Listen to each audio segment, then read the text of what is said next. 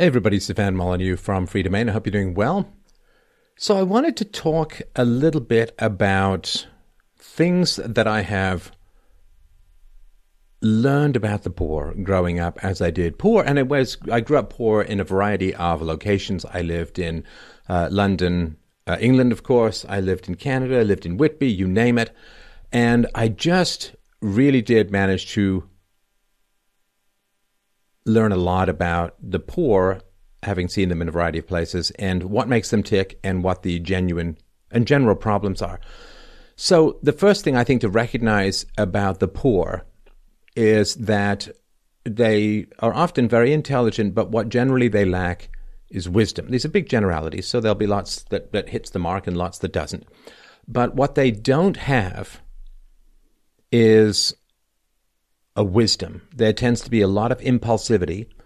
There tends to be a lot of vanity among the poor, which is why they convert any excess income not into savings and so on, but into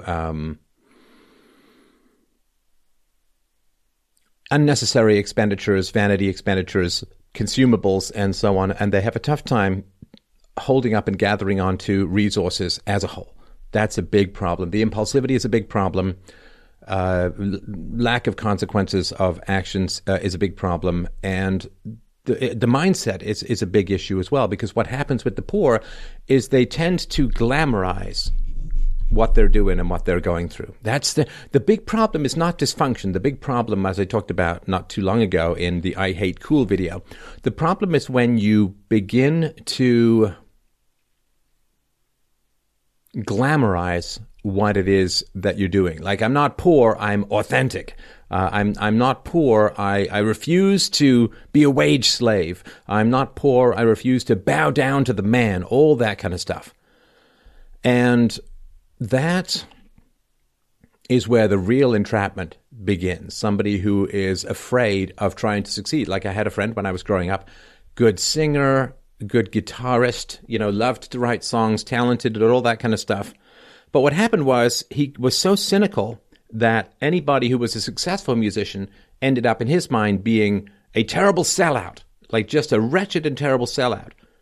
And because of that, he kind of stymied his own capacity for success, because he had defined being a successful musician as being a sellout. I remember him making fun of a pretty good band, Tears for Fears, with some very talented singer-songwriters. And he was like, one of their big albums was Songs from the Big Chair. And, these guys had 80s hairstyles, and he's like, songs from the big hair, it was his sort of big cynical thing. And he would get very cynical about, there was a remake of Dancing in the Streets, which is the old Motown song.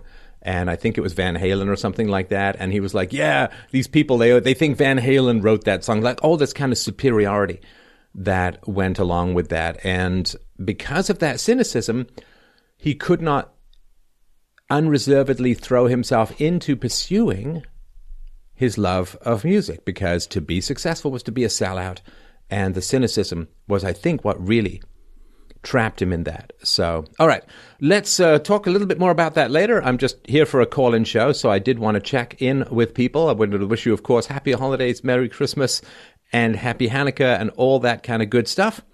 Kwanzaa too, I guess, if that's your gig. Let's move on to the next caller, who wants to talk about the French philosopher Jean-Jacques Rousseau, I do believe. Gary, is it Gary? Are you on the line? Yes, yeah, I'm here, Stefan. Hey, thanks for your patience, man. How you doing? I'm okay. That last caller had a lot of ground to cover, and I appreciate that. The only way I could sum it up is the second law of thermodynamics. From order to disorder. Right. That seems to be how society goes these days. Yeah. Anyway, we disintegrate and reintegrate. I wanted to get your take on my view as a Christian. Now, I lived my whole life without Christ until age 33. And when I discovered him, I went back in my history of education, and I reviewed a certain French philosopher, Jean-Jacques Rousseau, or as they say, Rousseau. He held a maxim in his personal values that is true in its application to our sinful nature. He, as an unconverted soul, held a view where he summed it up saying, What one does is for oneself, no exception. Everything man does is self-serving by nature. But when we carry this principle to the issue of God's salvation and the principle of self-sacrifice for the benefit of others, Rousseau, Voltaire, Nietzsche, and before them Plato and Aristotle, to me, brother, are exposed as the godless thinkers they were. To say that a soldier who throws his body over a grenade to save his fellow soldiers is selfish?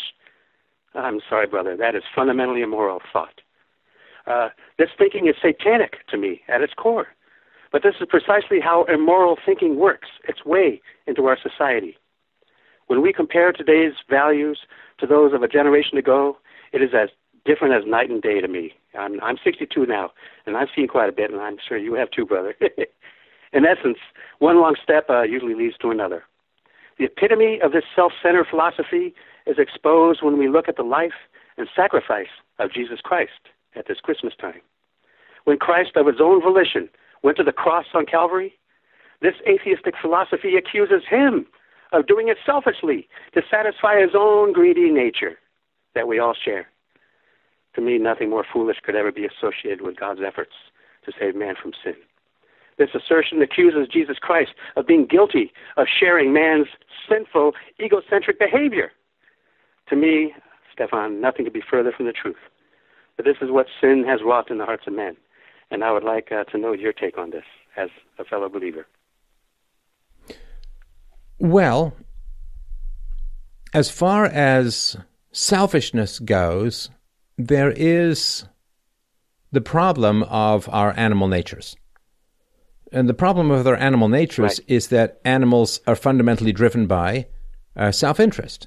And if they appear to be acting for the group as a whole, it's usually because it's a better way for their genes to survive. You know, like if the soldier ants are out there doing their soldiering, it's better for the survival of the ant genes as a whole. So when it comes to selfishness, our animal nature draws us in that direction almost inexorably. And when it comes to human motivation, we do have to have a reason behind what it is that we do. And so when someone does something, whatever it is, then we assume that they have a motive for doing it, that they expect to gain some sort of benefit for doing it. So the soldier who throws himself on a grenade to save his fellow soldiers, we would say, well, for him, that is a benevolent act, or maybe he just hates being a soldier so much he'd rather blow himself up and wants to do it for a good cause. But he must, weighing on the balance, he must view that as something that is beneficial or that he's willing to do. And so you can look, it's sort of almost like a tautology. You can look at what human beings do and you say, well, because he's doing that, he must be doing that because he considers it beneficial or positive, or it serves him in some manner, even if it's death. He would rather himself die to save his fellow, whatever, right? So that's a very cynical way of looking at humanity. And of course, the whole point of humanity is we're really supposed to surmount what the animals do. I mean, we have this amazing capacity to reason and conceptualize and view consequences of our actions and plan and defer gratification and all that kind of stuff. And that should give us more choice, more value, more heft, more weight, more consideration of others than mere animals have. And one of the things that I find powerful about Christianity is it wrestles with the mammal immediate self-interest, right? I mean, you give animals food and they'll just eat it. And you give them opportunities to have sex when they're in heat and they'll just take it. And Christianity, of course, attempts to counterbalance the mammal selfishness and greed and lust, which is, it's unfair to say that a lion is greedy. Because it doesn't really have the capacity to not be greedy. It's like calling it a murderer for killing a zebra. Like that's how it lives. And so to me, one of the powerful things about Christianity, one of the powerful things about Christianity is it takes this big, like we got the seesaw, right? There's a seesaw, and on one side is the evolutionary greed of the mere mammal, and Christianity on the other side puts divine imperatives and the example of Jesus and says, listen, this has got to have some weight in your calculations, more than just the blind lust of mammalian pleasure-seeking, which is reducing our powerful capacities to that of a very cunning mammal. On the other side of the seesaw, by gosh, we've got to put something more than your individual greed. Now, Rousseau, of course, had this idea of the general will, this collectivist idea, and that was what you were supposed to submerge yourself to. And of course, the general will always manifests itself in the power of the state, which makes you basically a worker slave to the state. But what Christianity does is it takes our capacity for eternity, our capacity for infinity, our capacity for abstractions and conceptions and so on, and balances with the divine, with the example of Jesus. It balances the immense dead weight of evolutionary greed that characterizes our animal self. And since Christianity has lost its power in the West to a large degree, you can see this animal nature just taking over. You can see this, empty lust, Agreed. Sexuality, greed, materialism, hoarding, political power. Now it's just turned into a war of mammals attempting to gain control of the state and of the printing presses of the central banks and so on.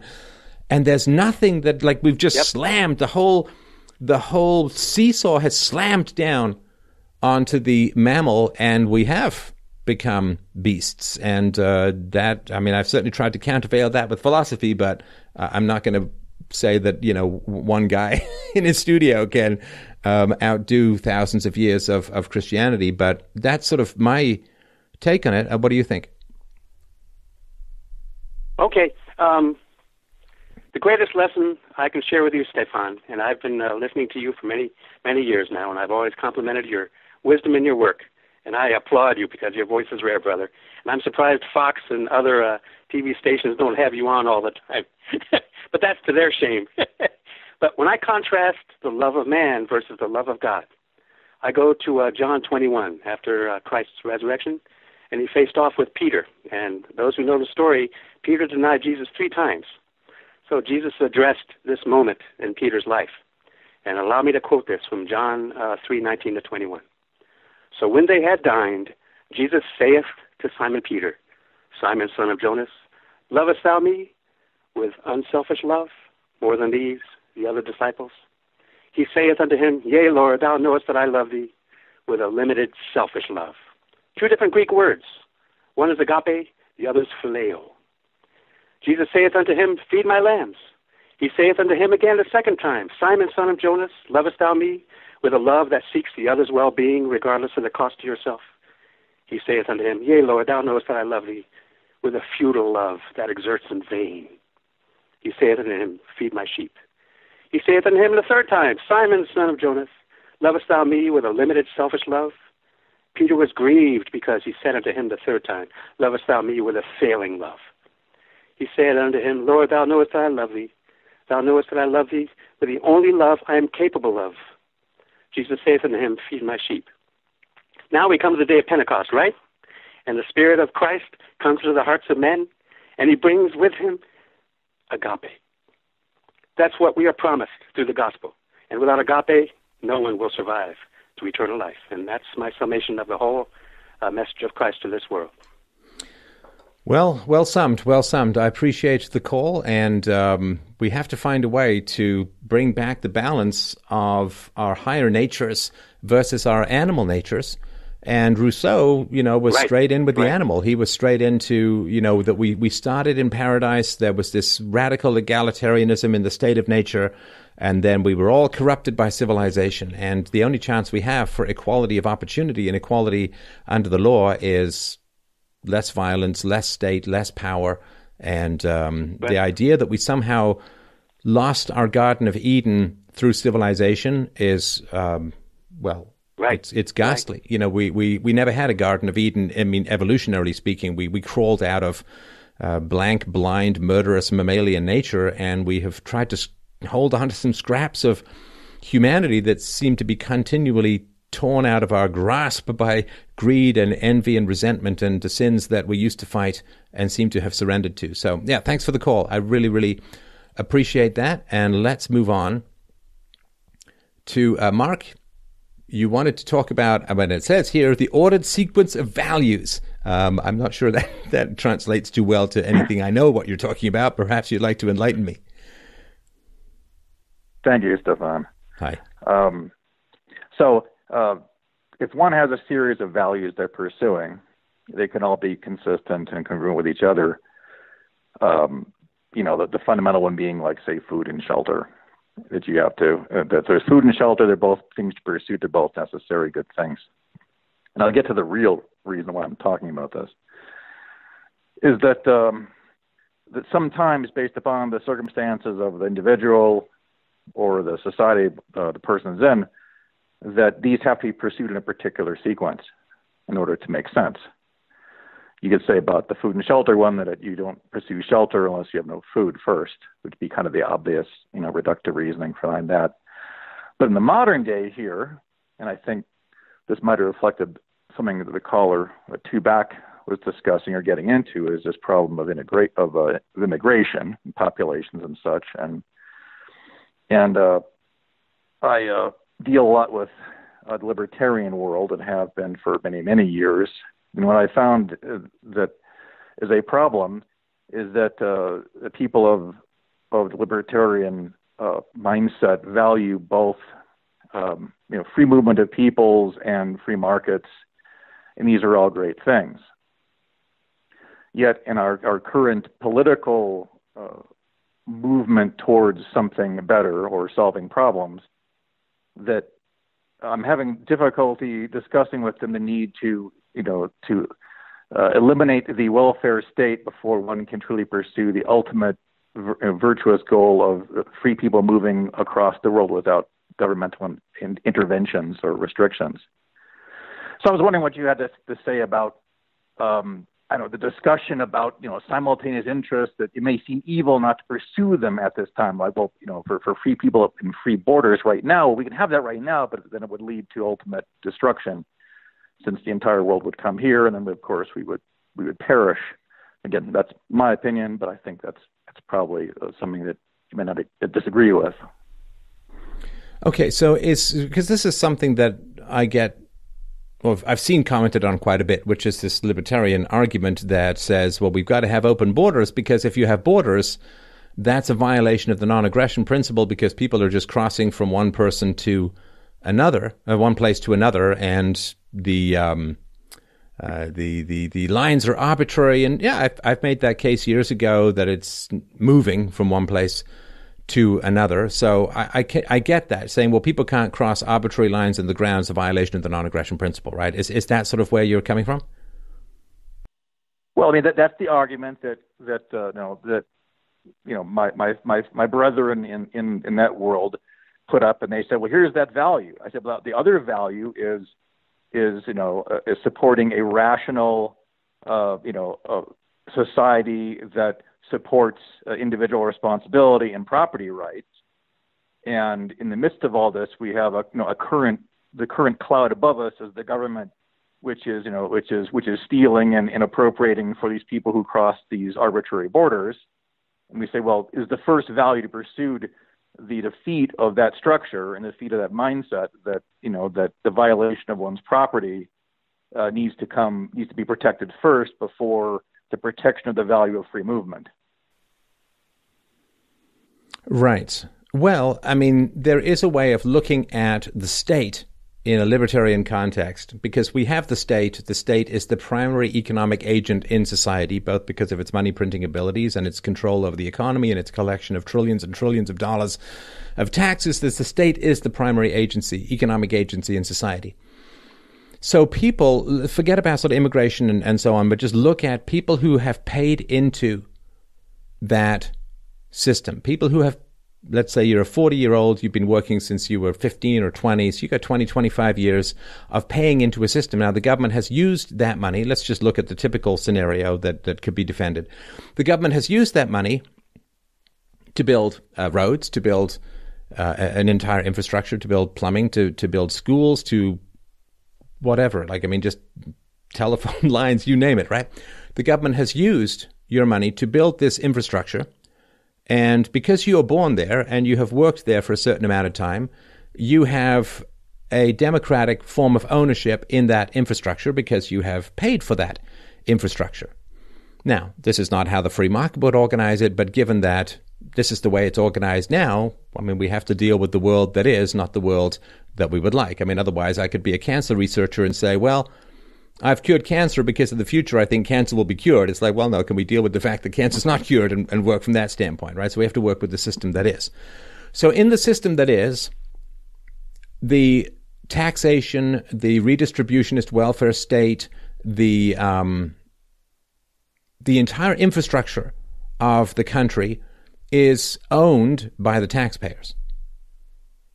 And given that all of that infrastructure, and this is the legal system and the prisons and the police and the courts, like all of that, right? It's all owned for, all paid for by the taxpayers, right? So given that the taxpayers own the infrastructure and the resources of the country, then having people move to that country, take advantage of all of those resources without paying one thin dime in taxes, well, that's a form of theft.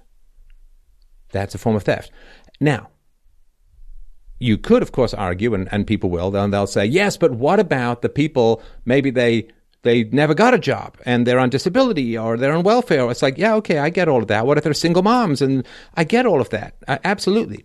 And what happened was, when these programs, the welfare state and so on, were put into place, the argument was something like this. This is what people accepted, and this is what they voted for, and this is what people still accept and continue to vote for. What they say is the welfare state is for the very small minority of people who, largely through no fault of their own, have ended up economically unproductive. Right, so the welfare state is for some kid born with fetal alcohol syndrome. I mean, the mom's a total jerk for drinking, but it's not the kid's fault that he got fetal alcohol syndrome, or maybe he has reduced IQ because his parents drank, his mom drank while he was pregnant or whatever, or I don't know. Like, so the welfare state is put into place for the small minority of people who, through no fault of their own, have ended up economically unproductive, and we have chosen as a voting electorate to not rely on mere charity, but to have a redistributionist state. That is what it's for. Now, if people then come to the country and go on welfare while having never paid into the system, then they are a net transfer out of that system, right? It's a net transfer because you're using the power of the state to transfer money from the existing domestic population of a country to your own pocket. And you've never paid into the system.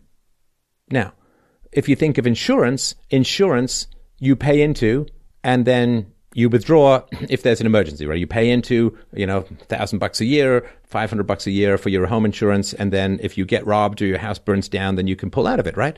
Now, if you were to go to the insurance company and you were to say, oh, my house burnt down, I need you to buy me a new house, and you faked or somehow convinced them that you were a customer, and later it turned out that you weren't a customer, well, you would go to jail for insurance fraud because you never paid into that system, but you're taking out of it. You're taking out of that system. So we would accept that as illegitimate and unjust and immoral to attempt to withdraw from a system you never paid into. We would also, if the game was somehow rigged, in other words, if the random element was taken out, there was an old Sanford and Son from many years ago, which was a fairly dank and low-rent comedy, I think in the 70s or 80s, I don't know. Anyway, so there was this, Sanford was running, it was this guy who ran a junkyard, and he ran a lottery or a raffle, right? And it's like, oh, the raffle winner gets a television, right? And it turns out that there was never a television and no one could win. But because each individual didn't know that no one else won, everyone thought, oh, I'm just unlucky, I lost, but I'm sure somebody won.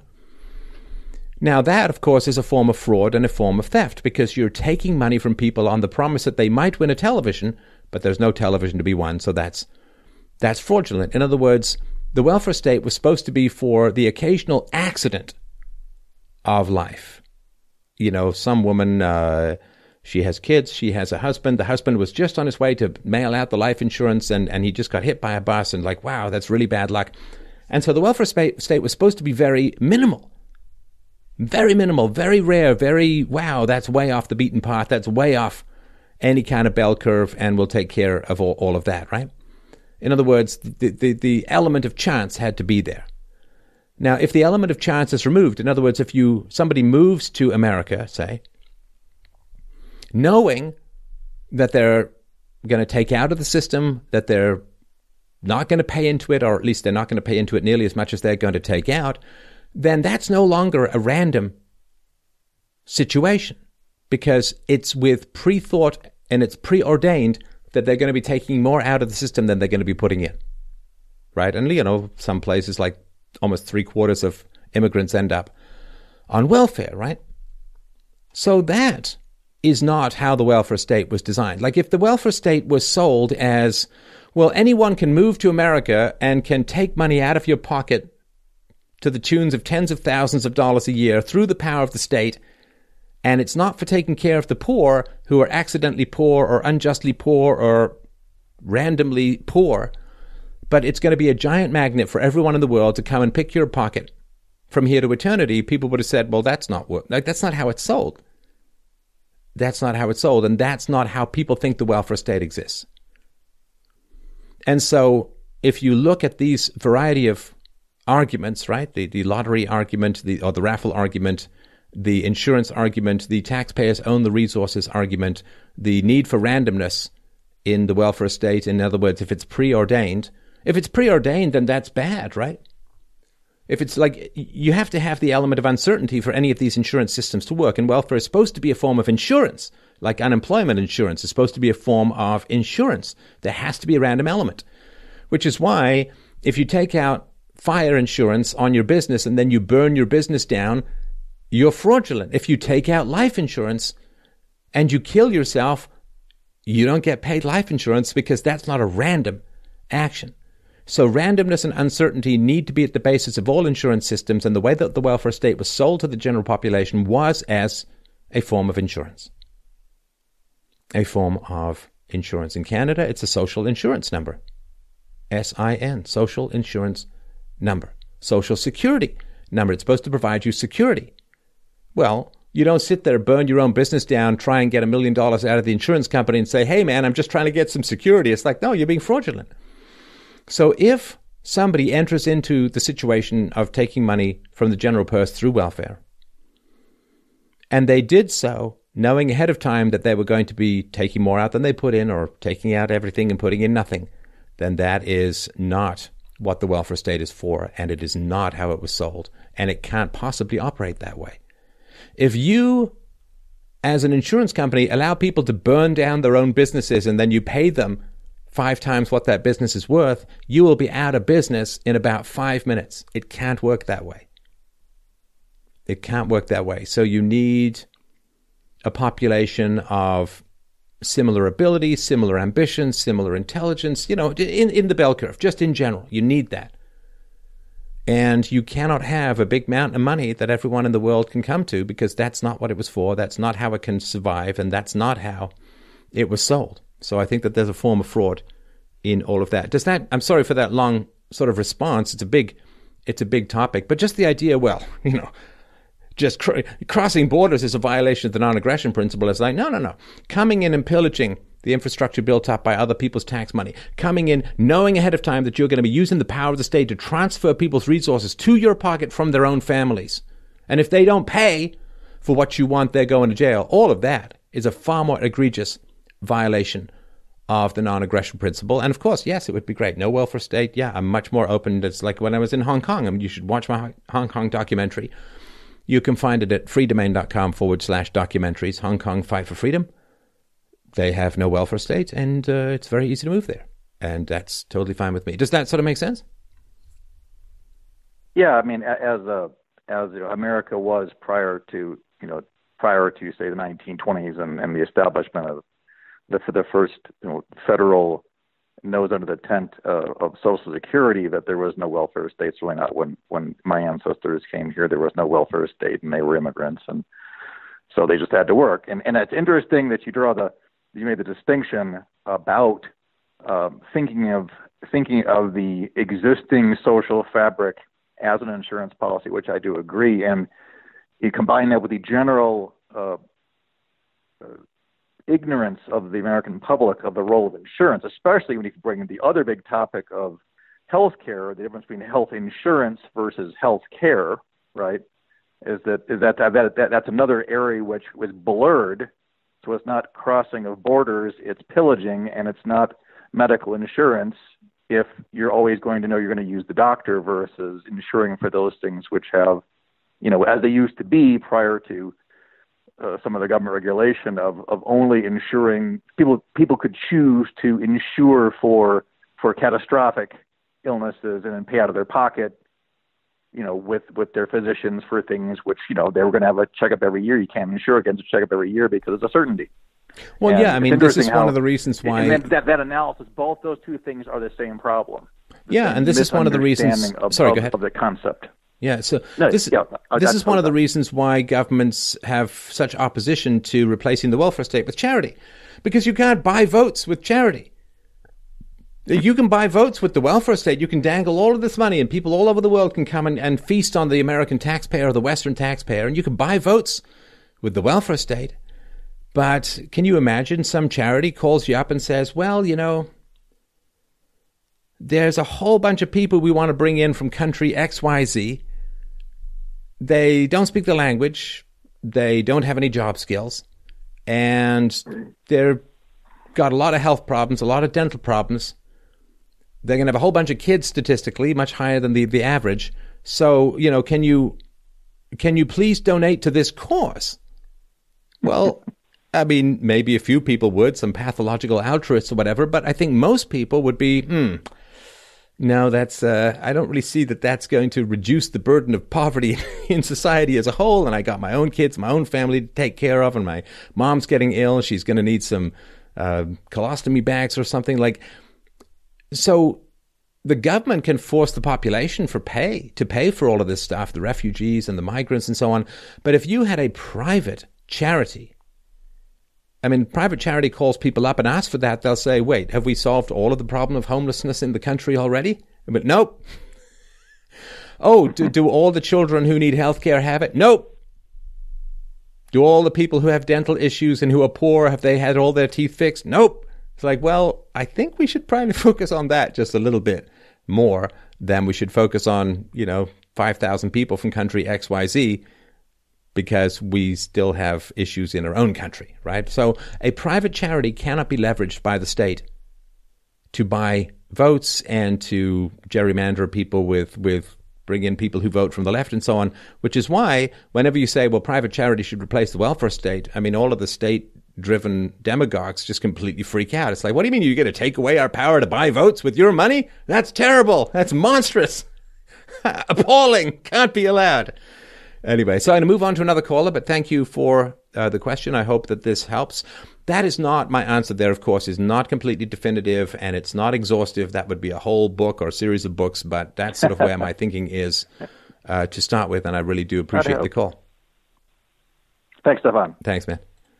All right. Should we roll the dice? Auto screening skipped by caller. Dun, dun, dun. What does this mean? Let's see here. Is your name Ian? Are you with me, brother? Yes, I am here. Hello, Stefan. How you doing? Doing well. So I actually called in about 10 minutes ago, and sure enough, your topic is sort of along the lines of what I wanted to kind of, I guess, discuss.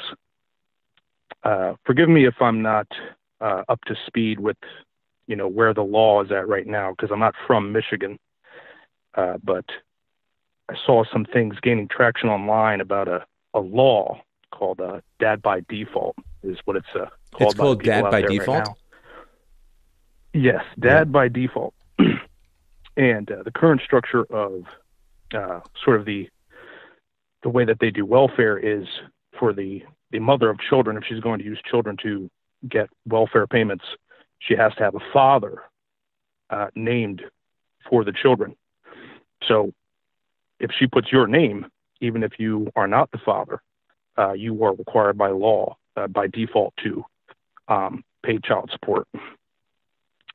And they have a limited amount of time where you can appeal this a certain number of months, but if you miss the court date, or if you fail to get the notice, or maybe you fail to prepare, to show like a DNA test during, that time period, you're stuck paying child support after that.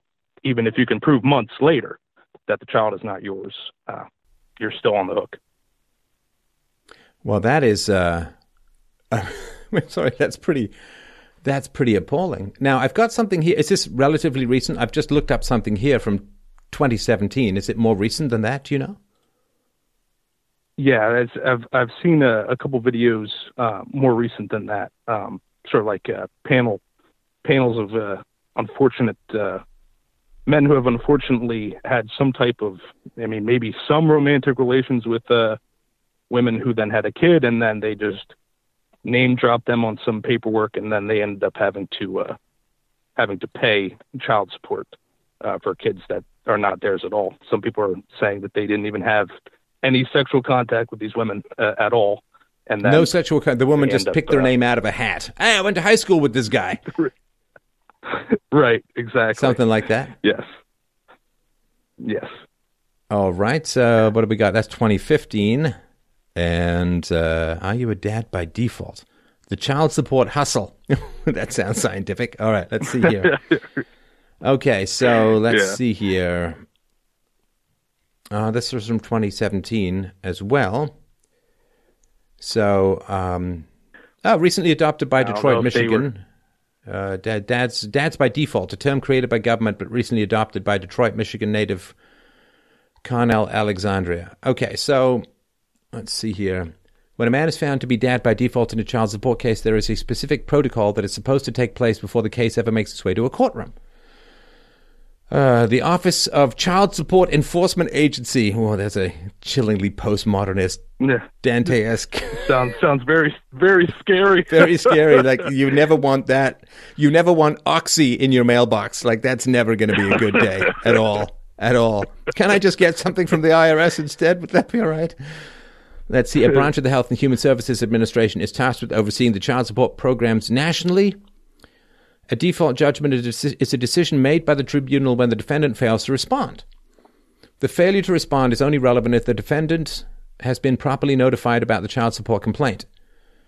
The service process is so essential in a lawsuit that if not performed properly, a lawsuit cannot proceed. All right. An issue that almost always arises. An issue that almost always arises when men are declared a dad by default in a child support order can be the amount of the order. Okay, so it does sound, unless this has changed, it does sound like they got to serve you and you got to reply to this, right? I mean, consider another Michigan resident. Oh, here we go. Hang on. I'm so sorry. I keep giving you pauses and then talking over you. I apologize for that. Child support arrears in any case can be detrimental, but are especially damaging to dads by default when he is forced into debt for a child he did not biologically father. The civil rights violation is suffered by men who may have done nothing more than to meet a woman. Consider another Michigan resident who is currently being forced to pay nearly $100,000 in child support arrears for a child that he not only did not father, but to a woman that he never had sex with, past, present, or otherwise. So $100,000 of debt without even the 12 minutes of fun, right?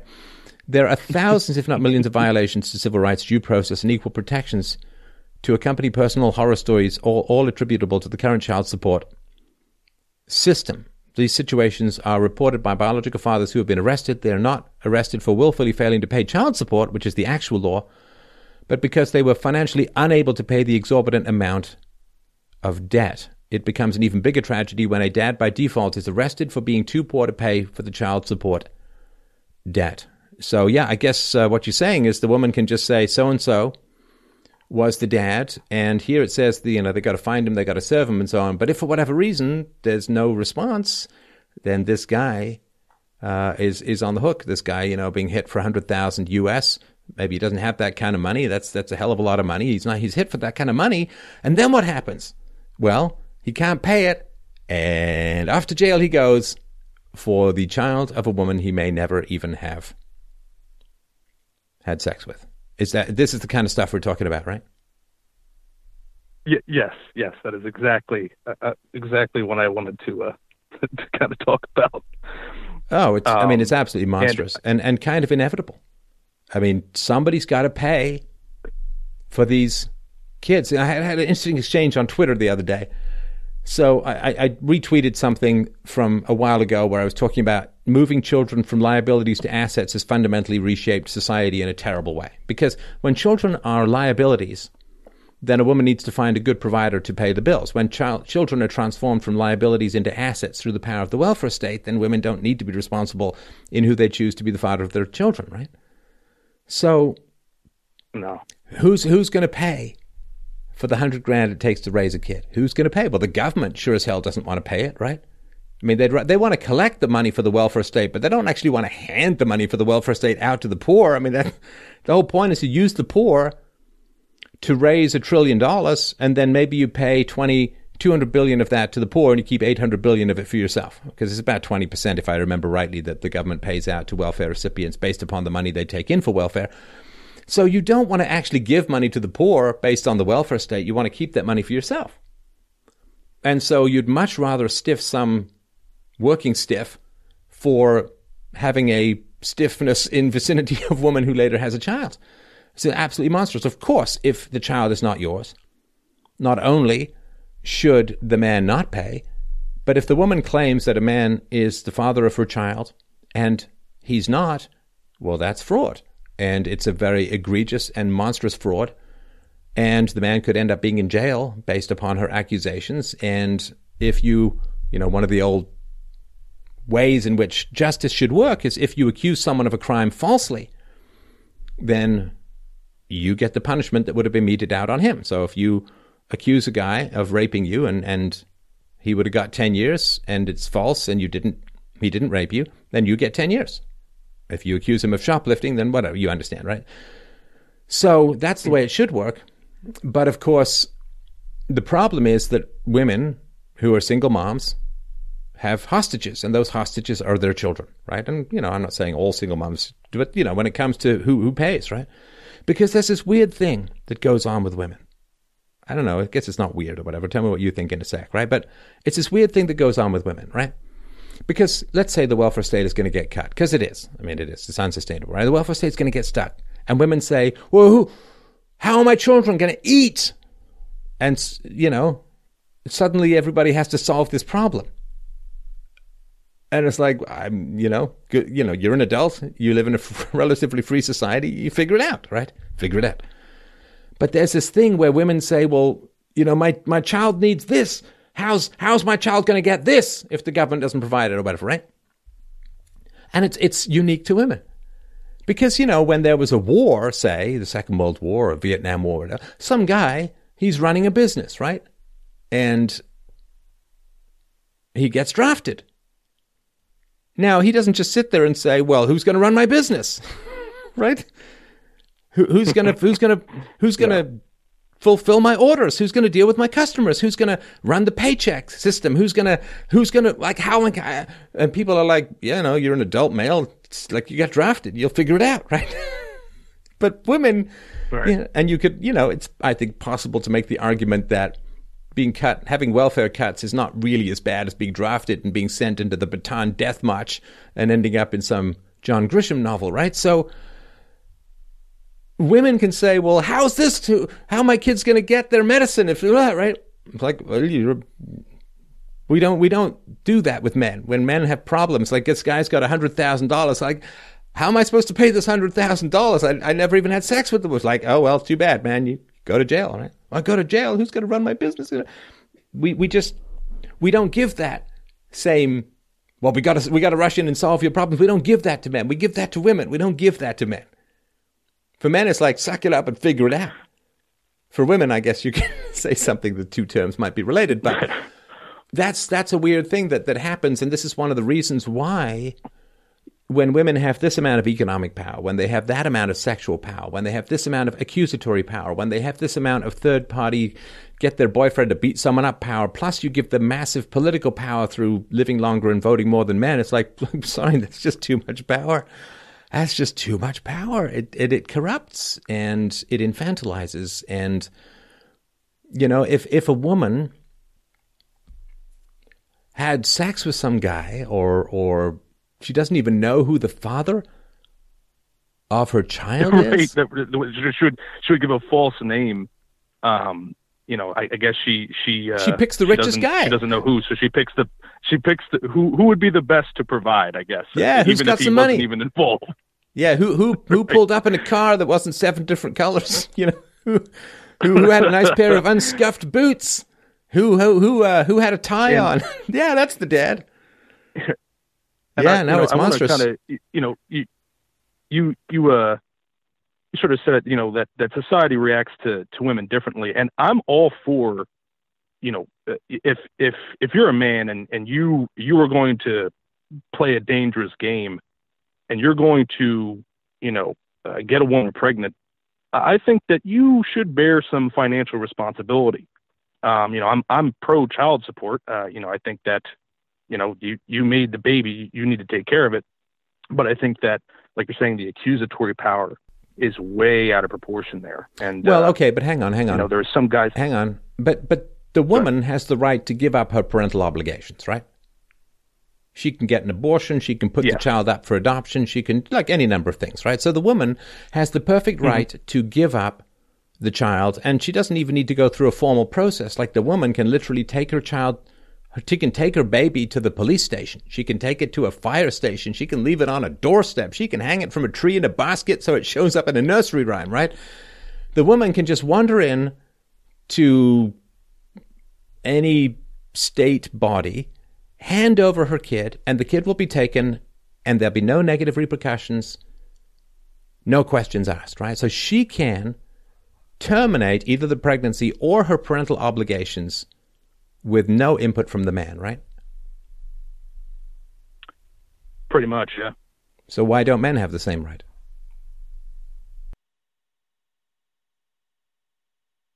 Well, I guess it doesn't come out of men at the end of the day. So, I mean, I guess biologically, we're kind of maybe limited.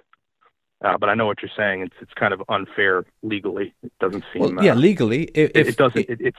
If the woman can terminate the entire parental situation with no input from the man, then, there's a pretty strong case to be made that a man should be able to sign a piece of paper that says, I give up all parental rights and obligations, in the same way that the woman can do. Now, if you're going to say, well, women should have different rights than men, okay, well, that's a different argument, but then let's not pretend we're aiming for any kind of equality here. Like, that's the thin edge of the wedge. Say, okay, well, as you say, it comes out of the woman, so they should be able to terminate parental responsibilities with no repercussions, no questions asked. But the man is on the hook should she decide to keep it without his choice, without his input, maybe even without his sperm. It's like, okay, well, you can make that case, but then let's not pretend we're aiming for, then you can't complain about the wage gap, right? Because then it's like we're not aiming for any kind of equality here. And once we've thrown equality out the window, then it gives people a huge sense of relief. Or maybe not for the guy who gets hit with the $100 sperm jacking bill or whatever, $100,000 sperm jacking bill. But let's at least say, okay, well, so we're not aiming for any kind of equality here. Let's not pretend that we are, in which case it's like, well, there are fewer female engineers than male. It's like, yeah, but y'all can terminate parental responsibility, no problem. Men can't, so, it balances out. Yeah, at the end of the day it does. Yeah, but it's really rough. It's really rough. All right. In some of those situations, No, go ahead. In some of those situations, I just wanted to, kind of touch on just briefly. Some of the men were moving from different addresses. A lot of people may not have their paperwork up to date, and then they miss the notice, or they're, in prison, or they have no knowledge of the woman even doing that, and then they get hit. So. Yeah, I think that's fightable if they weren't served. I think if you are served, for God's sakes, call a lawyer and get it sorted out. Because as you point out, now, I mean, false paternity is just about the worst thing that you can do to a man. It's so incredibly, unbelievably destructive, and so that's a whole other topic. But yeah, I mean, this stuff is dangerous and it's out there. Here's the thing. Here's the plus that can come out of this, right? Maybe I'm a bit too much of an optimist. I'm always looking for the upside, right? But here's the plus that can come out of it. For God's sake, stop hanging around any kind of social circle where this might happen. Like, just, how they have these inflatable life vests, right? Like, you're sinking or whatever. You pull it and it just fills with air and pops you up to the surface, right? So if you're down here in this grotto-based, tree root, dank, glowing crystal underworld where this is even remotely possible, get philosophy, listen to this show, elevate the hell out of yourself, and pull the damn ripcord on your life vest so that you can float up to the surface so that you're dealing with sane and decent human beings. Like, just don't, I'm not blaming the victims here, right? But don't even be in the social circle or the environment of people who would even consider doing something like this. And you say, well, those women are everywhere. It's like, no, they're not.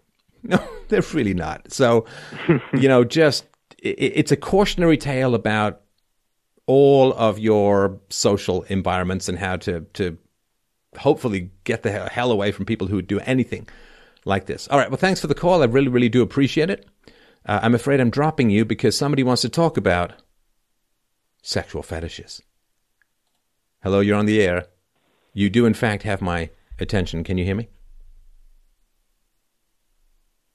I don't want this to be the worst transcription error ever known to man. Can you hear me? Caller, I just put you on the line. Hello? Hi, how you doing? Oh, wow. You actually picked me. I certainly did. Are you currently in a furry suit? Oh, thank you.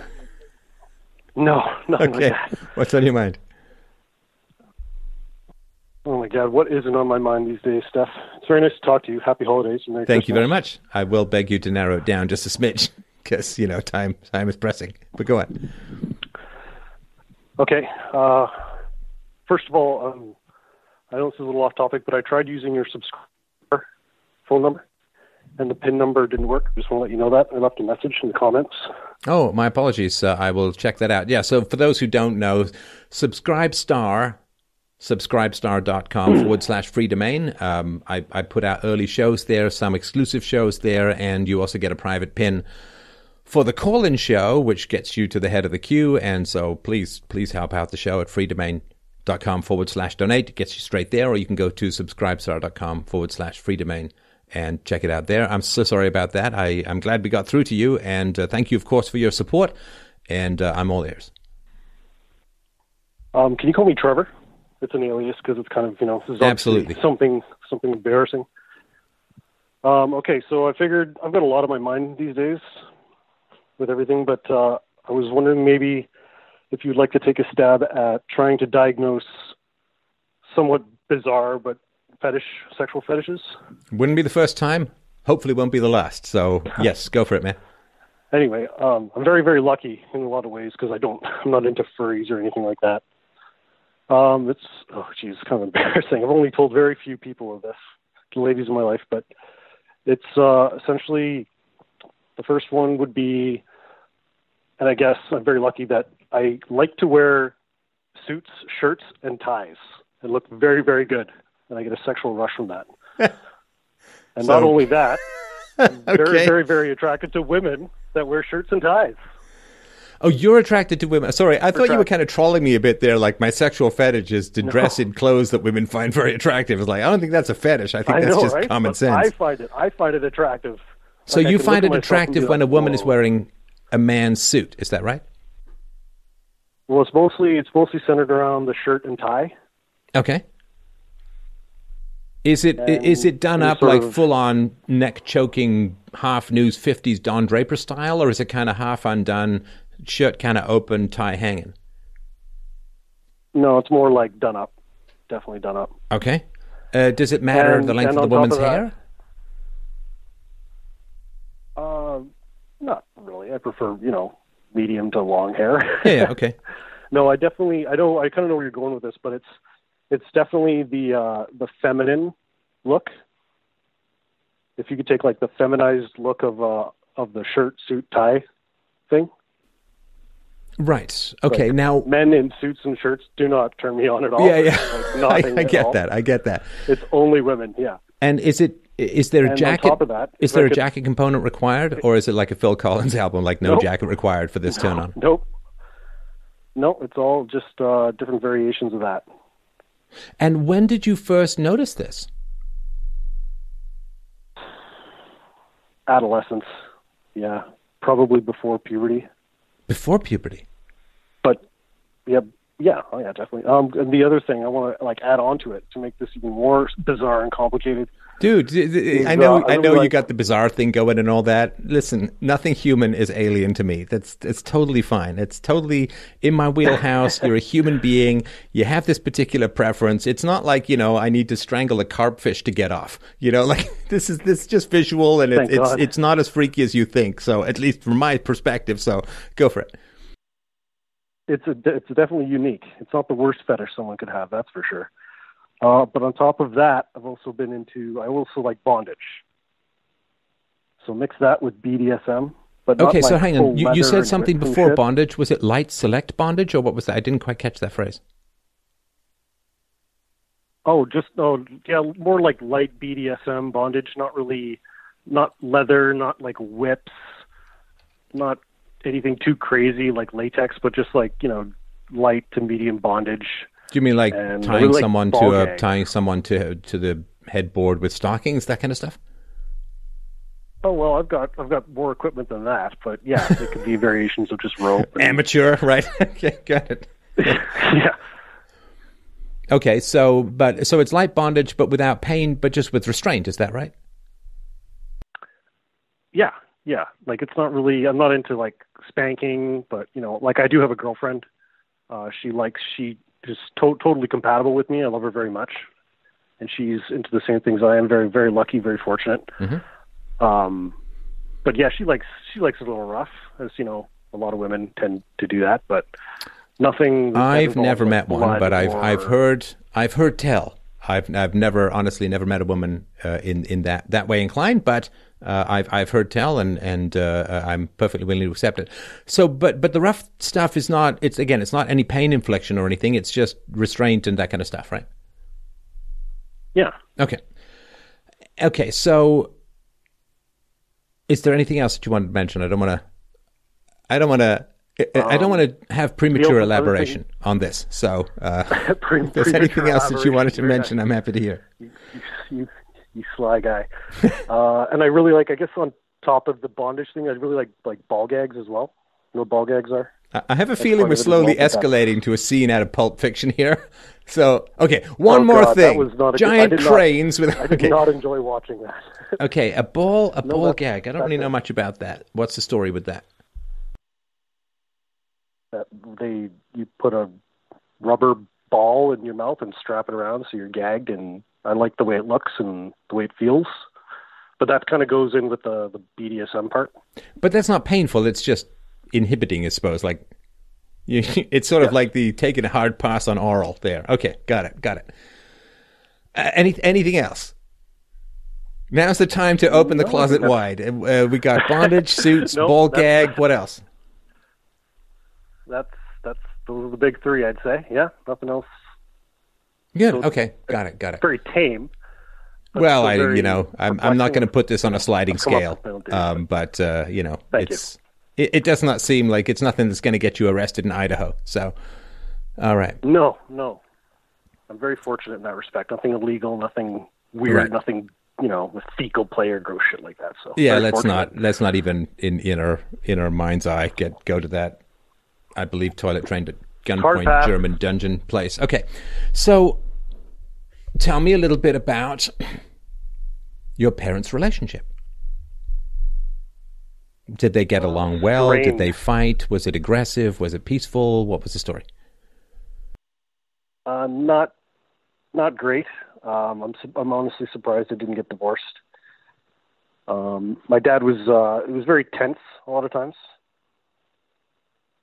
My mom was very sort of passive, but the phrase like kind of walking around on eggshells around my dad was very was common. Right. Go ahead. Well, what were the eggshells? What were the landmines or the pressure points for them in terms of conflict? I guess my dad was he held a lot of like pain throughout his life. Like he had a lot of he had depression. His mood would be up and down. Like he would be hypocritical. I don't really know if I really loved him because of his I don't really. Was I he didn't like really feel like when you he say hypocrite, was he always kind of in my like corner. sarcastic and stuff like that? I don't know. No, not sarcastic. Just like mean spirited, and just like he would be in a bad mood, but he wouldn't realize how that affected the family. Well, do you think he didn't And realize it, would- or he did realize it but didn't mind or kind of enjoyed it?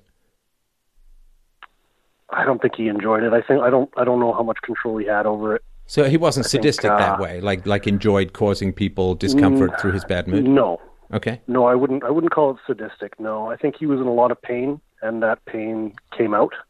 Why was he different in ways. pain, Like do you he think? would get beaten down, and pardon me. Why was he in so much pain, do you think?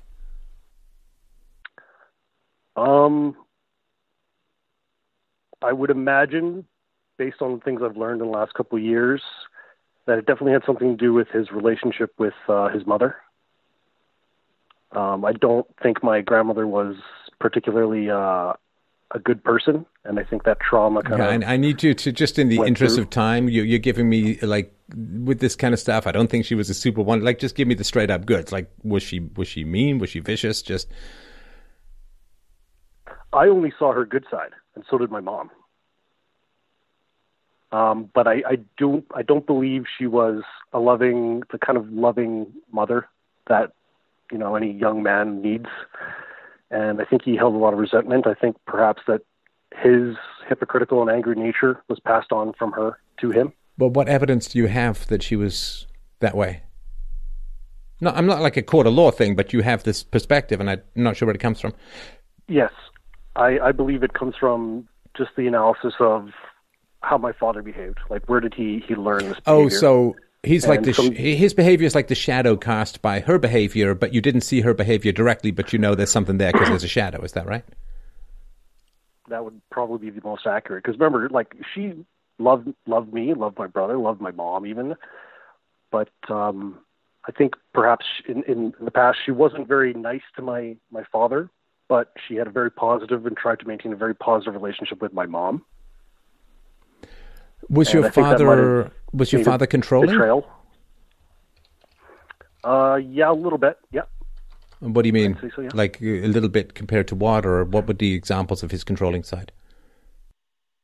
When it comes to like maintaining like a clean house or doing a job well done, or to like nothing really lazy. It was like his way or the highway. Like if he wanted to use the computer, you got to get off the computer. Right. And I think was he sort of bossy bullying towards your mom? Because you said she was kind of passive and walked on eggshells. Yeah, I'd say it was more of a bullying kind of thing, but not necessarily bullying, but like just you don't know what kind of mood he was in and if he was going to be rational or not. Yep. And he had a lot of anger, and that got passed down to me, I believe, as well, because I have depression as well. I take medication for depression, full disclosure. All right. And did your father tell your mom to shut up a lot? Or be quiet, or stop talking, or be silent, or... No. Okay. No. So when they would get into conflicts, how would she handle it? Like if he's in a bad mood and he's criticizing, there's a spot on the carpet, or this glass is not clean, or nothing's in its proper place, or whatever he's doing, right? Like how would your mom react to it? Right. I describe my father's behavior as passive aggressive in a lot of cases, and her reaction would be being hurt. Sometimes if it got extreme, she would retaliate. Nothing too severe, but kind of like shouting and fighting and things like that.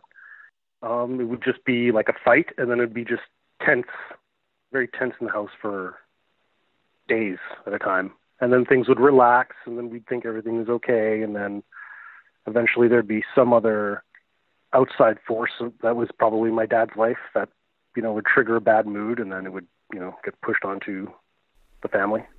Now, when she retaliated, though, she would retaliate verbally, fighting back, right? Well, one specific instance, or two I can think of, was my dad was sitting, actually right where I am right now, and he was going through mail, and he was in a bad mood, and my mom was sitting right across, and he started like throwing mail at her, like literally throwing envelopes. But that's in terms of the double use of the word mail, that's actually quite powerful.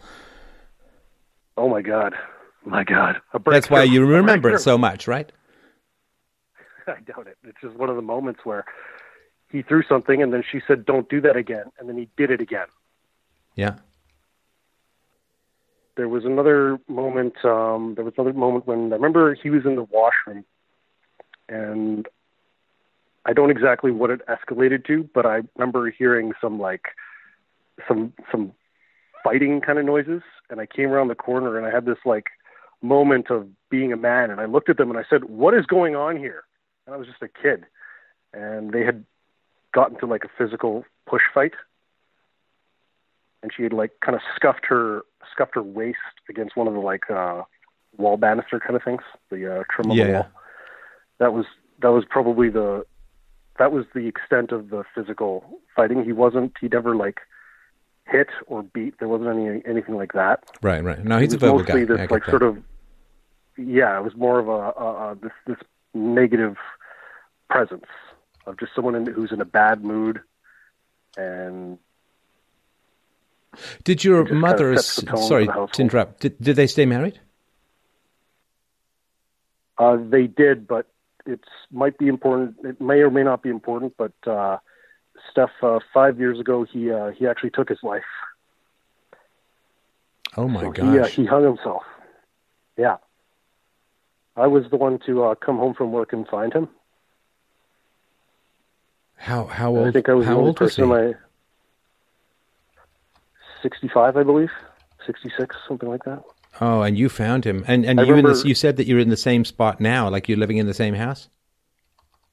Yes. I am so sorry, man. I moved out. Like, yeah, I know. I appreciate that stuff.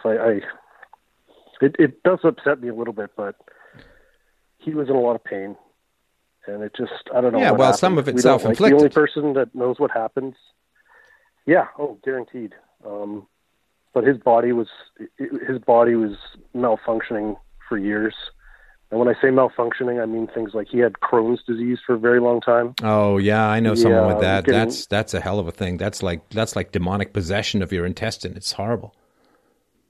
He had multiple operations to have parts of his intestines removed because they were eating itself. Right. And he got osteoporosis in his older age, and I think he was getting some like cancer in his ear. He was on all sorts of medications. His bladder stopped functioning, and he had to wear a catheter. I think that really affected him. Right. Like a 24-hour catheter all the time. So he was just not in a good place. He was in a lot of pain.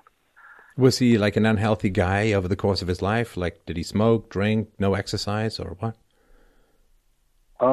He wasn't morbidly obese or anything like that.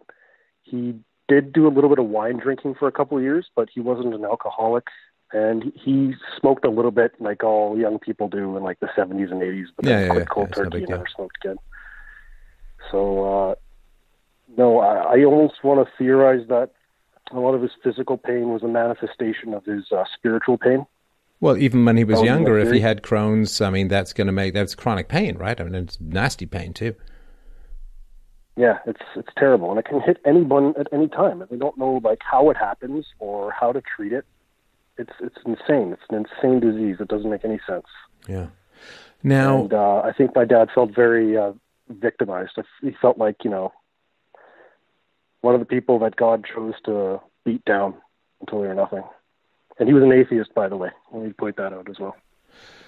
Okay, so with all due respect to the horrible tragedy of your dad, let's get to your ball gag. I know this is like not the easiest transition to make, and I apologize for the jarring nature of it, but let's make sure we can get to that. So when did your mom's fighting back or retaliating, did it ever solve anything, or did it make things worse? I think it kept the status quo. I don't think there was like a little bit of improvements and a little bit of, it was like a sine wave. Like it would go up and down. It wouldn't go too extreme in any directions. Okay, so let me ask you this. Your dad's grouching and grumping around, and your mom kind of blows up at him, let's say, right? Or she retaliates. Were you, like, how did you feel as a child in the moment? Because you said your mom was passive a lot of times, right? So there were times when she fought back. How did you feel about her fighting back? So she'd fight back, and would you sit there and say, oh, good, he's going to get a taste of his own medicine? No. Or did you sit there and say, oh, man, this is terrible, he's just going to make things worse? Or was it something else? No, I'd say it was more in the second category of just like, my parents are fighting. This is hurting my soul. This is not good. I know something's wrong. Right. So you kind of wanted your mom to hold her tongue, I guess, if it wasn't really going to solve anything and it was just going to make things more tense for a while, right? I suppose, but... No, listen, really don't let me put a single syllable in your mouth. Like, tell me if I'm wrong. I'm not, I don't want you to, obviously, don't comply with me, for heaven's sakes, right? I want my mom... I never looked at it that way. I never but you said it made the house tense, right? It made the house tense when your mom fought back, but it didn't change anything, right? No. So... Because, she couldn't fix my dad. No, of course. Right. Now, tell me about the moment when you said... You heard your parents fighting in the other room, and you came in and you said, like, I was just a boy, and you were kind of doing a man's job in a way to try and stop the fighting, right? Correct, yeah. How old were you then? I had to put on my man face and just, oh, geez, I wish I could say. It must have been around my early teens, something around there, yeah. All right. Early to mid-teens. And how did that play out? It was funny because it was almost like a teacher catching two kids fighting, and they both try and explain themselves. It was he started it, really, okay. Yeah, he pushed me like this, and that was basically it. It wasn't a very long conversation, but that would be the way I would describe it. I caught two kids fighting. What did your father do for a living? He was, in the last years of his life, he was a independent entrepreneur. He did body work on vehicles. He removed dents and imperfections in body panels on automobiles and cars. Mm-hmm. But he had been retired for a couple of years because of his health problems before he died. And when you were a kid, what did he do?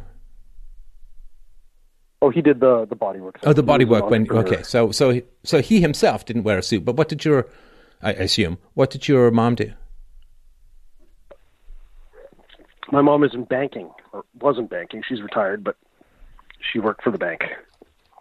And did you visit her at work? I mean, I assume you did from time to time. Probably wasn't too common, but you would see her at the bank, right?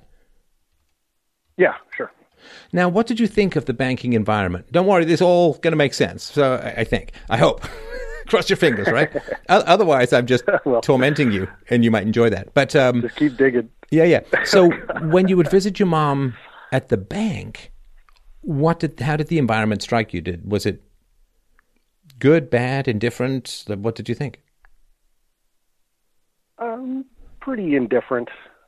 It was very kind of boring being in a bank because you're like, what do I do here? There's nothing to do. Right. Yeah, mostly just indifferent, yeah. Did you know anyone at your mom's bank? Or was it, just, here, kid, here's a comic or something? What do you mean by know? Like her coworkers or friends? Coworker or boss or, anyone at the bank that you might have known as a kid?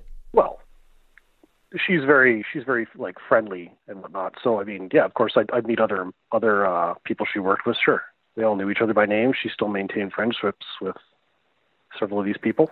Was your mom different in the banking environment than she was at home? Because you said she's kind of friendly in the bank, but at home she's kind of tense, right? Yeah. No, she was, from what I understand, she was very, very competent and an excellent asset to any workplace that had her. Incredibly competent. And this is really fascinating, right? To have around. So your dad is all like, you got to do a good job or you got to be competent. But he was hammering out dents in a car, and she was doing some pretty high-level banking, right? Yeah. Right. So your mother, professionally... Let's not go high level. Let's say like mid-level to... No, but higher level than your dad hammering on a car, right? Yeah.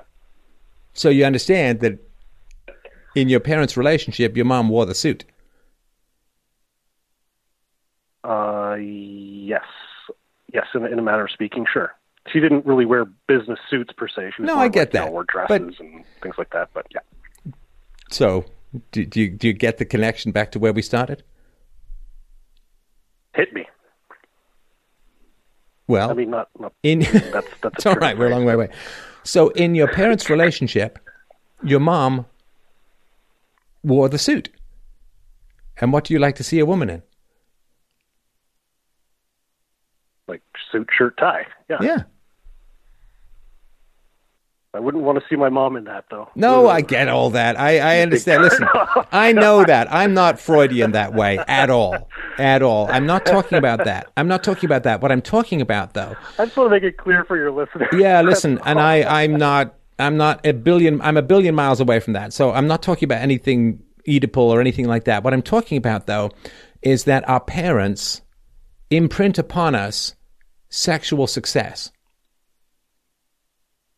Right? So, in other words, your father, by having you, is your primary programming for what a successful male is like, and your mother, by having you, is your primary programming for what a sexually successful female. It doesn't mean that you want to sleep with your mother. It just means that they are your primary examples of what it means to achieve reproductive success, which is kind of what we're here for, right? Okay, I'm following you. Okay, so when I'm talking about that, I'm not talking about you wanting to see your mom in a business suit at all, right? I'm not. Certainly not. Moving on. Right, but the fact that your mother was in a suit-rich environment or was in a suited environment and your dad was quite the opposite. He was total blue-collar, right? Oh, definitely. Right. So the fact that you would find a woman sexually attractive to see in a suit and tie when your mother wore, somewhat metaphorically but also somewhat practically, the suit and tie in the relationship with your father is very interesting because, and we get into the ball gag in a second. I wasn't sure I was going to say that sentence tonight, but I am, because, follow the show where the show goes, right? So your mother had two lives, professionally and personally, right? So in the bank, she was competent and positive, right? Well-respected, friendly, people liked her, and she obviously was able to be assertive in her job, because you can't even do mid-level banking without being assertive, right? Certainly. All right. Yes. So I bet you really liked that, Mom. And I bet you wanted more of that, Mom, at home.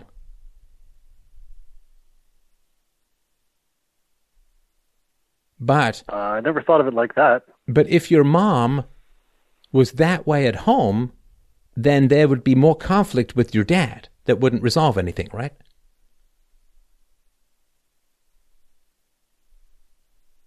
I'm following you.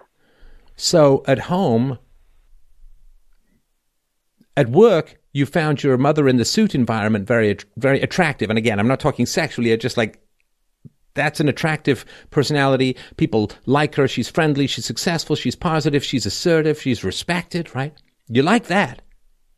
But at home, right, you really need her to shut up, right? Because it's just pointless fights.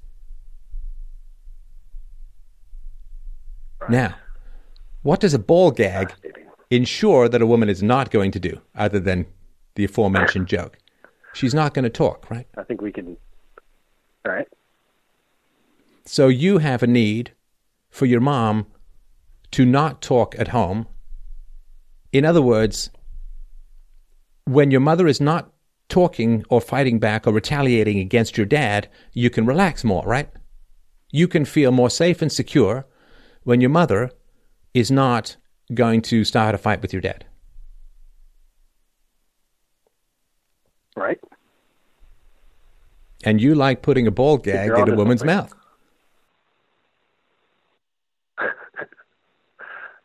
God, that's so stupid. No, listen, that's hard stuff, man. I just make it look easy, but it's hard, right? It's hard, baby. No, but it is, right? It's hard to see these things in ourselves. Yeah. Your father was controlling, and you like bondage. Because when you're tying someone up, you're in control. So sexuality, listen, this is my thoughts, right? So obviously don't let me tell you anything that goes against your experience or your ideas, but I'll make the case here. For men, I think for women too, sexuality occurs when we feel safe. Or, now safe doesn't, I get that some people who like, ball clamps and hot wax on the nipples and stuff like that or whatever, but we're just talking from your standpoint. Sexuality generally is at its best when you or a person is relaxed and able to play. Because, adult sexuality is a form of play, right? So the question is, right, what is it that's going to make you feel the most relaxed? Well, I bet you felt pretty relaxed when you were at the bank with your mom because your dad wasn't around and your mom was being great, right? So I think that suits help you feel relaxed. I think that you feel relaxed when a woman isn't going to start a problem, in which case the ball gag is going to help you feel relaxed. And I think you feel relaxed when you're in control because that's what your dad did. Your dad would be in control, and this would be his way of making himself feel secure or safe or whatever, right? So if you look at this sort of trinity of bondage, a woman in a bank suit, so to speak, and a ball gag, I think these are all things that reduce the anxiety of your pretty wretched childhood in this situation. And that allows you to play. It allows you to feel safe and secure enough that you can have fun, which is outside of procreation, kind of the point of sex, right? Adult sex, right? So if you look at these particular situations, I think that they remove stimulus that were negative from your childhood and give you a sense of security and play and fun and, in a sense, safety that significantly enhances or maybe even just makes possible your sexual response. It's pretty amazing, pretty fascinating. Tell me how it lands for you, and I'm not asking you to, you don't have to confirm me. I could be completely off key here, but that's the stuff that came up for me. Does it sort of sit with you like it's something worth exploring or interesting? And of course, the interesting question would be what's going on with your girlfriend, that this is how she ends up being in a place where she feels safe enough to play. But how does it sort of land for you, this possibility? It's definitely a very, very interesting perspective. I think there might be some relevance to it. I think it's very interesting. It's something I'll have to think about. Right. Okay, good. Well, good. Okay, as long as it... I can see the relations here, yeah. And then I would, the reason why I think this is important to talk about, and listen, I get this is really, really tough stuff to bring up, and I really appreciate that you're doing it, because here's the thing. I would look elsewhere in your life, my friend, and say, okay, where do I feel safe to play? Where do I feel safe to play? Where do I feel safe and secure enough to enjoy myself, to have fun? And if, given that you grew up with, a moody son of a bitch, controlling, aggressive, bullying, and self-righteous when it comes to competence, who was kind of snuffing the life candle out on his wife, given that she had to escape to work to feel competent and respected and so to speak, loved. You had it, really rough, stressful, difficult growing up. And if you need these particular rituals to feel safe based upon your history, and you said that you are taking meds for depression, you feel you have depression, my question would be, okay, where else in your life do you not feel secure enough to play? Because we're really at our best when we play. When I'm doing this show, it's a form of play. I play like children play, which is very seriously and with the intent to learn and to instruct and all of that. But in your life, I guess my question would be, where do you feel safe and secure and accepted enough that you can allow yourself to play, which is where not just happiness, but I think the most productivity in life comes out. And I guess that's a question. Do you have that in your life, or do you think maybe that's why you feel some of this depression? I don't think I have an immediate answer for that.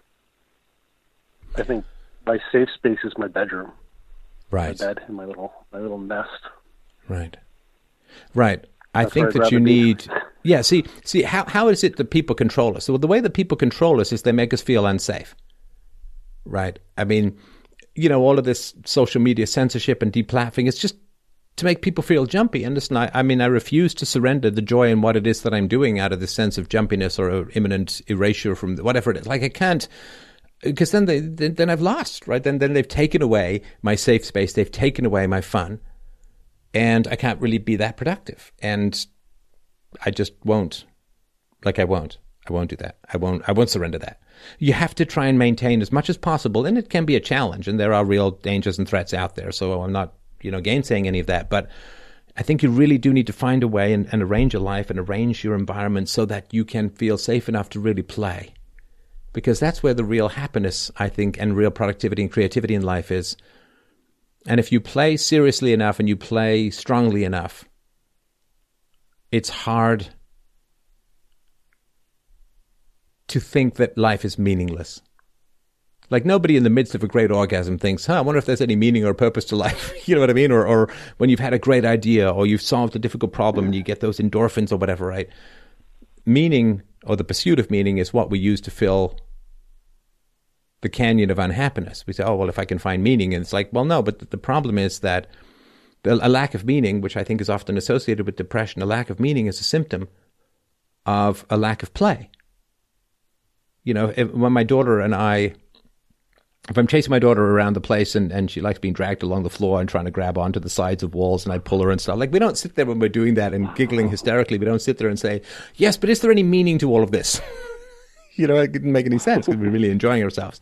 When I'm doing shows and enjoying myself, or even if the shows are difficult, I never sort of sit there and say, is there a meaning to this? Because you don't need meaning when you have happiness, and you get happiness, I think, through play, and you get play through a sense of security, which is why, all totalitarian regimes try and make you feel insecure at all times. That's the purpose of this, woke culture, these attack mobs, this cancel culture, is all to make you feel jumpy and nervous so you can't be creative.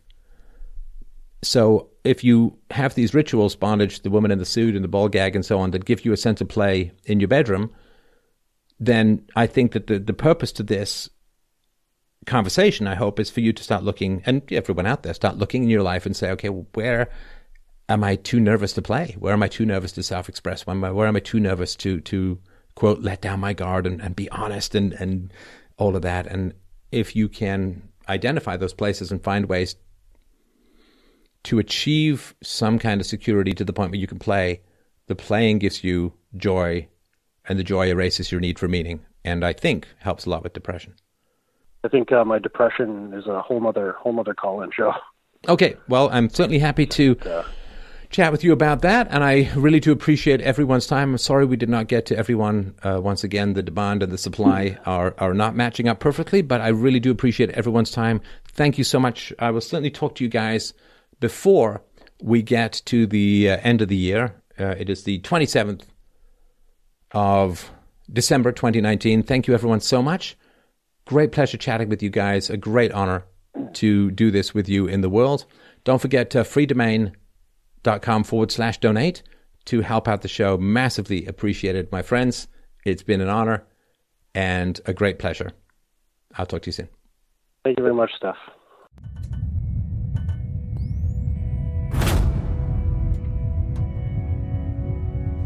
Well, thank you so much for enjoying this latest Freedomain show on philosophy. And I'm going to be frank and ask you for your help, your support, your encouragement, and your resources. Please like, subscribe, and share, and all of that good stuff to get philosophy out into the world. And also, equally importantly, go to freedomain.com/donate to help out the show, to give me the resources that I need to bring more and better philosophy to an increasingly desperate world. So thank you so much for your support, my friends. freedomain.com/donate.